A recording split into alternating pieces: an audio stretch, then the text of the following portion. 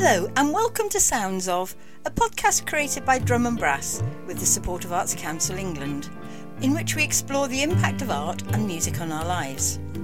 Drum and Brass is a community interest company whose mission is to do music differently. In today's episode, John Sinclair finds out about the Melody Makers, a beginners brass band set up by Julie Hogarth in a small village in Cumbria. Julie explains how the band came into being during lockdown and how learners develop a range of life skills as well as musical skills as they learn to play together.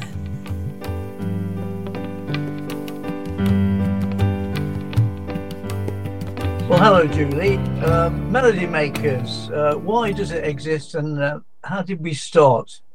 And who runs it and where? Tell us about it. Melody Makers is a beginner brass band and it's based in T-Bay, which is a small village in Cumbria that is very well known for a service station on the nearby M6 motorway.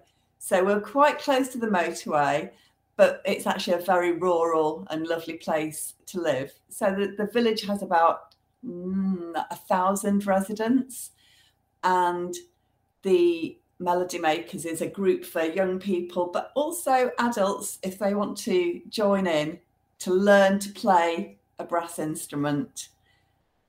And the reason why we set it up was because in lockdown, we knew that children were just not having any access to their friends or to anything of outside their homes, really. It was really tough. And so this was we began online, bringing people together to learn to play brass instruments. And I suppose when they got together in person, that was a big deal then. It was amazing. The first session that we did at the local church hall was brilliant because we saw each other full size and in reality. And it was very different to working online, completely different approach, working in a place where actually the online digital methods allowed us to use recordings and resources from the internet, but live, we have to be live and unassisted by any technology. So it is quite different ways of working, but both are very, very successful, we thought. And what about the take-up of it? Because obviously you've got to get the message out there that you're starting it online to start with. So has that kind of progressed as well? Well, when we started, we asked local brass bands if this is something that they wanted, in fact, because there are some local brass bands, Appleby, Kirby Stephen. And so I didn't want to tread on their toes. I just said, is this of any use to you if our players learn and then they come to you? And they said, yes, that would be a good thing. So we had that introductory meeting, and that initially put the word out locally to people. And then, so 4 people were on our online sessions, and that grew to about 6 when we've had our first live sessions. And now people have come and gone as they do, because brass playing's not for everybody. But we've got a core of about 8 who've been coming for a good while now, and we've got 11 or 12 players in the current group. So you're obviously going to have people of different abilities join the group. How do you cope with that? We do, and with young people coming in with no experience of playing and players who've played a few for a year and a bit, you can have like a big difference in abilities. So we tackle this in a number of ways. We differentiate the sessions themselves with different levels of music for different playing abilities. And a lot of band leaders do this, especially of youth bands. They write music especially for the young people, the players that they've got. They know the range of those players, what they can manage and what's going to be more challenging for them. So that's one thing. And then we also encourage our more experienced players to mentor or look after the younger, less experienced players. Again, that's something that bands have always done. They sit a young inexperienced player next to a more experienced player, and they share the skills, and it's almost an organic way of learning, which is lovely. And it also, for our more experienced players, they are going to experience like, oh no, not the scale again. But if they are actually helping a younger player, that makes them think about their own playing, which is really a positive outcome of helping someone else to learn. So that's all good. And then we break out into groups sometimes. So we sent off a quartet of our intermediate quartet to prepare a piece, and they worked really well and came back after 20 minutes and performed that piece for the rest of the group, which was great. Very good. Yeah, they were, it gave them so many skills that it's more than just the music, right? They've got to organise themselves. They've got to count themselves in. They've got to decide where they're going to stand, sit, how they're going to perform it. I love all of that, because those are skills that you can take with you anywhere you go. And I always see the band as like a small to medium enterprise, with all of the aspects of running a little business. You've got your finances, you've got your people who are working there, you've got your clients, you've got your output, your performances. It's all there. The library, the band library. What a challenge. And it's all there to be managed. So kind of we have our own badge system with different badges for different kinds of different aspects of being in the band, and that not only carries the young people through that long couple of years before they are really confident playing, but it also teaches them about other aspects of the band, community involvement, leadership, that kind of thing. And I had a little go on a saxophone some years ago. Do the kids come in with an idea of what they want to play, or do you get them to try different ones? How does that work? We first of all always steer them towards the trombone, because it's hard to find good, keen trombone players, although that is really hard for a youngster, because are the arms long enough? Their arms aren't long enough, but it doesn't matter. I get them to, and it's all about the size of the mouthpiece. So like the little mouthpieces for the higher instruments, and that feels comfortable for some people. Then a bigger mouthpiece for the lower pitched instruments, that feels more comfortable for some people. So a bit like the one chooses the wizard. Yeah, but I do like to encourage people to give the trombone a go. Okay, well, let's hear from some of the kids, because you have been having a chat with some of them about what they're doing. Let's just have a listen to some of what they say. What is the thing that you like playing the most on the cornet? Have you got a favourite tune? Jungle Book, but now the folders have been changed and the numbers have been put on. It's confused you. It's confused you. What instrument do you play? The tenor horn, and it's really fun. I'm glad. It's quite new to you, isn't it? Yeah. What's your instrument? Trombone.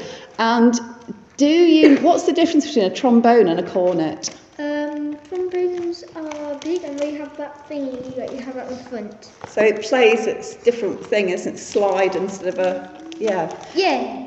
You're very new to us. Yep. But you've come back twice, so can you tell us what you've enjoyed so far? Well, I liked playing the trumpet, and I liked the bear dance because it's a bit like first it's a bit like normal, and then it goes like, what's this? And then when you get to the middle, it gets a bit more confusing. So at first it's easy, and then it gets a bit more harder, and they also like the cookies at the end. Okay, so they've had some experience. They're happy to talk about it with you as well, which is always good, I guess. What makes it different from other music groups, do you think, though? There is a couple of couple of differences. One is that we do what all brass bands do, but we shout about it more. So all of those things that about lifelong music opportunities and the peer mentoring and the community engagement, this is what bands do.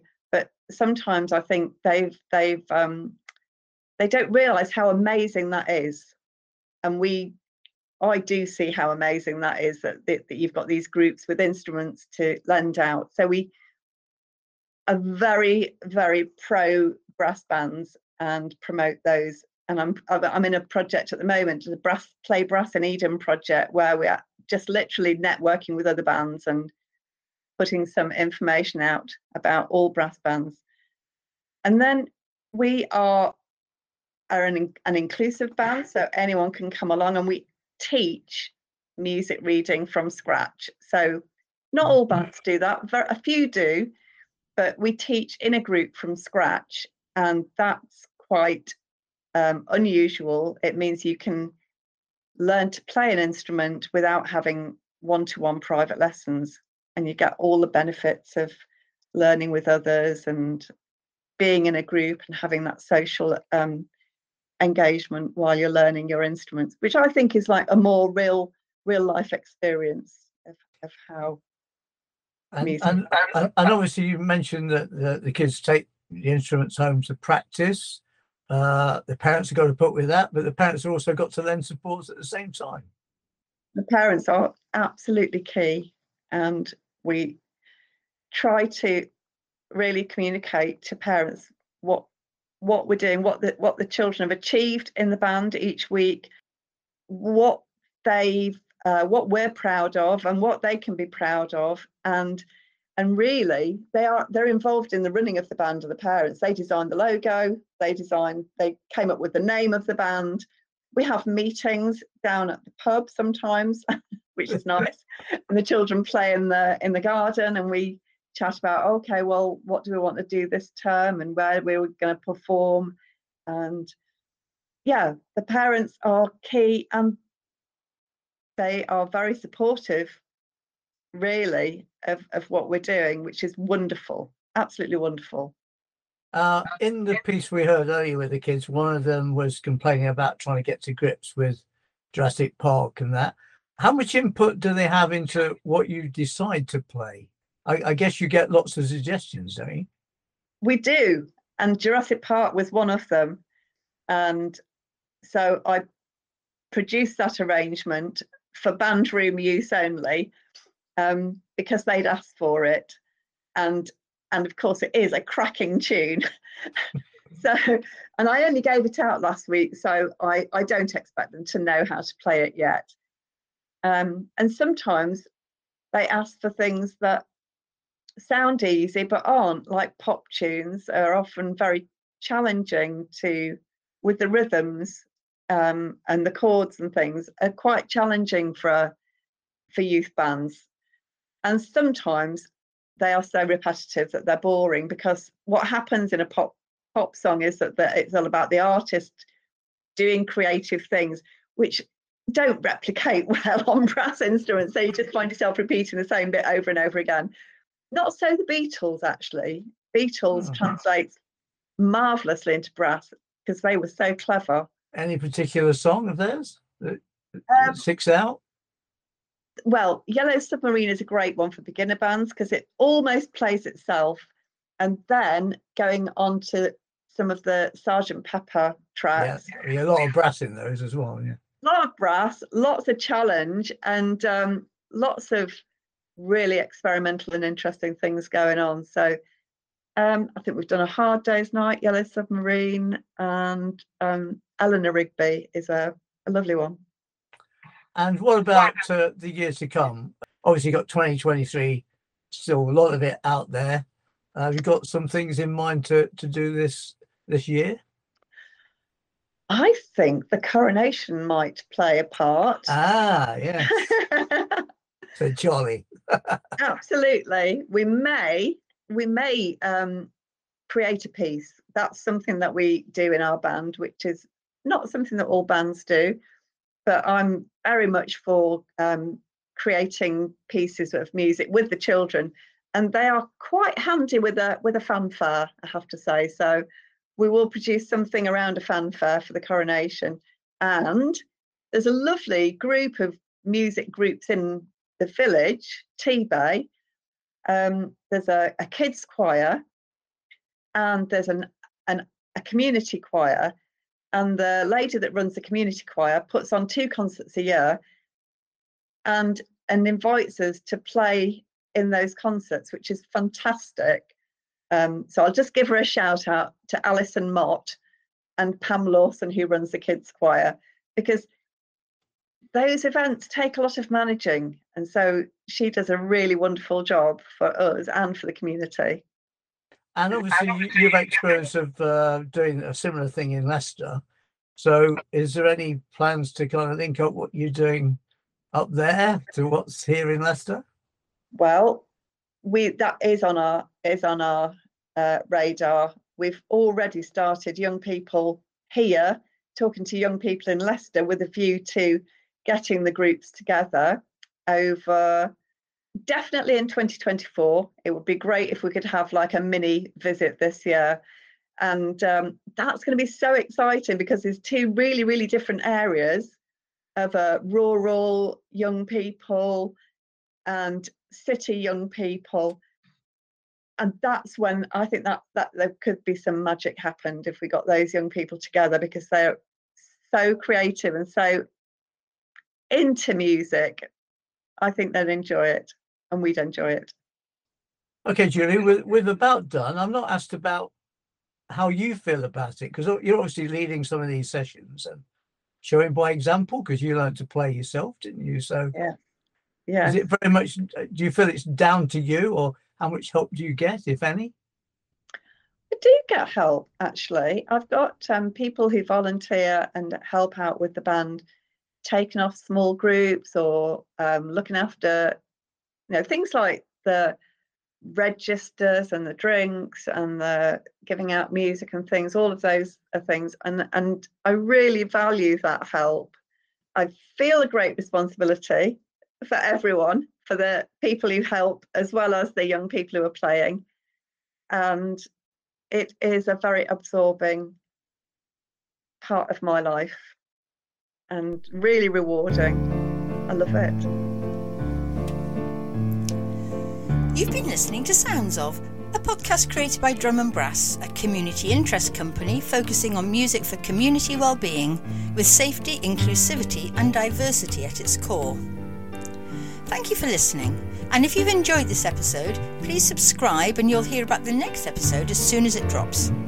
And do take a look around the Drum and Brass website, drumandbrass.co.uk, to find out about our many other projects. Our thanks go to Julie Hogarth and to our funding partners Arts Council England. We also want to thank our producer and presenter John Sinclair and you for listening today. Drum and Brass, putting the community in music and doing music differently.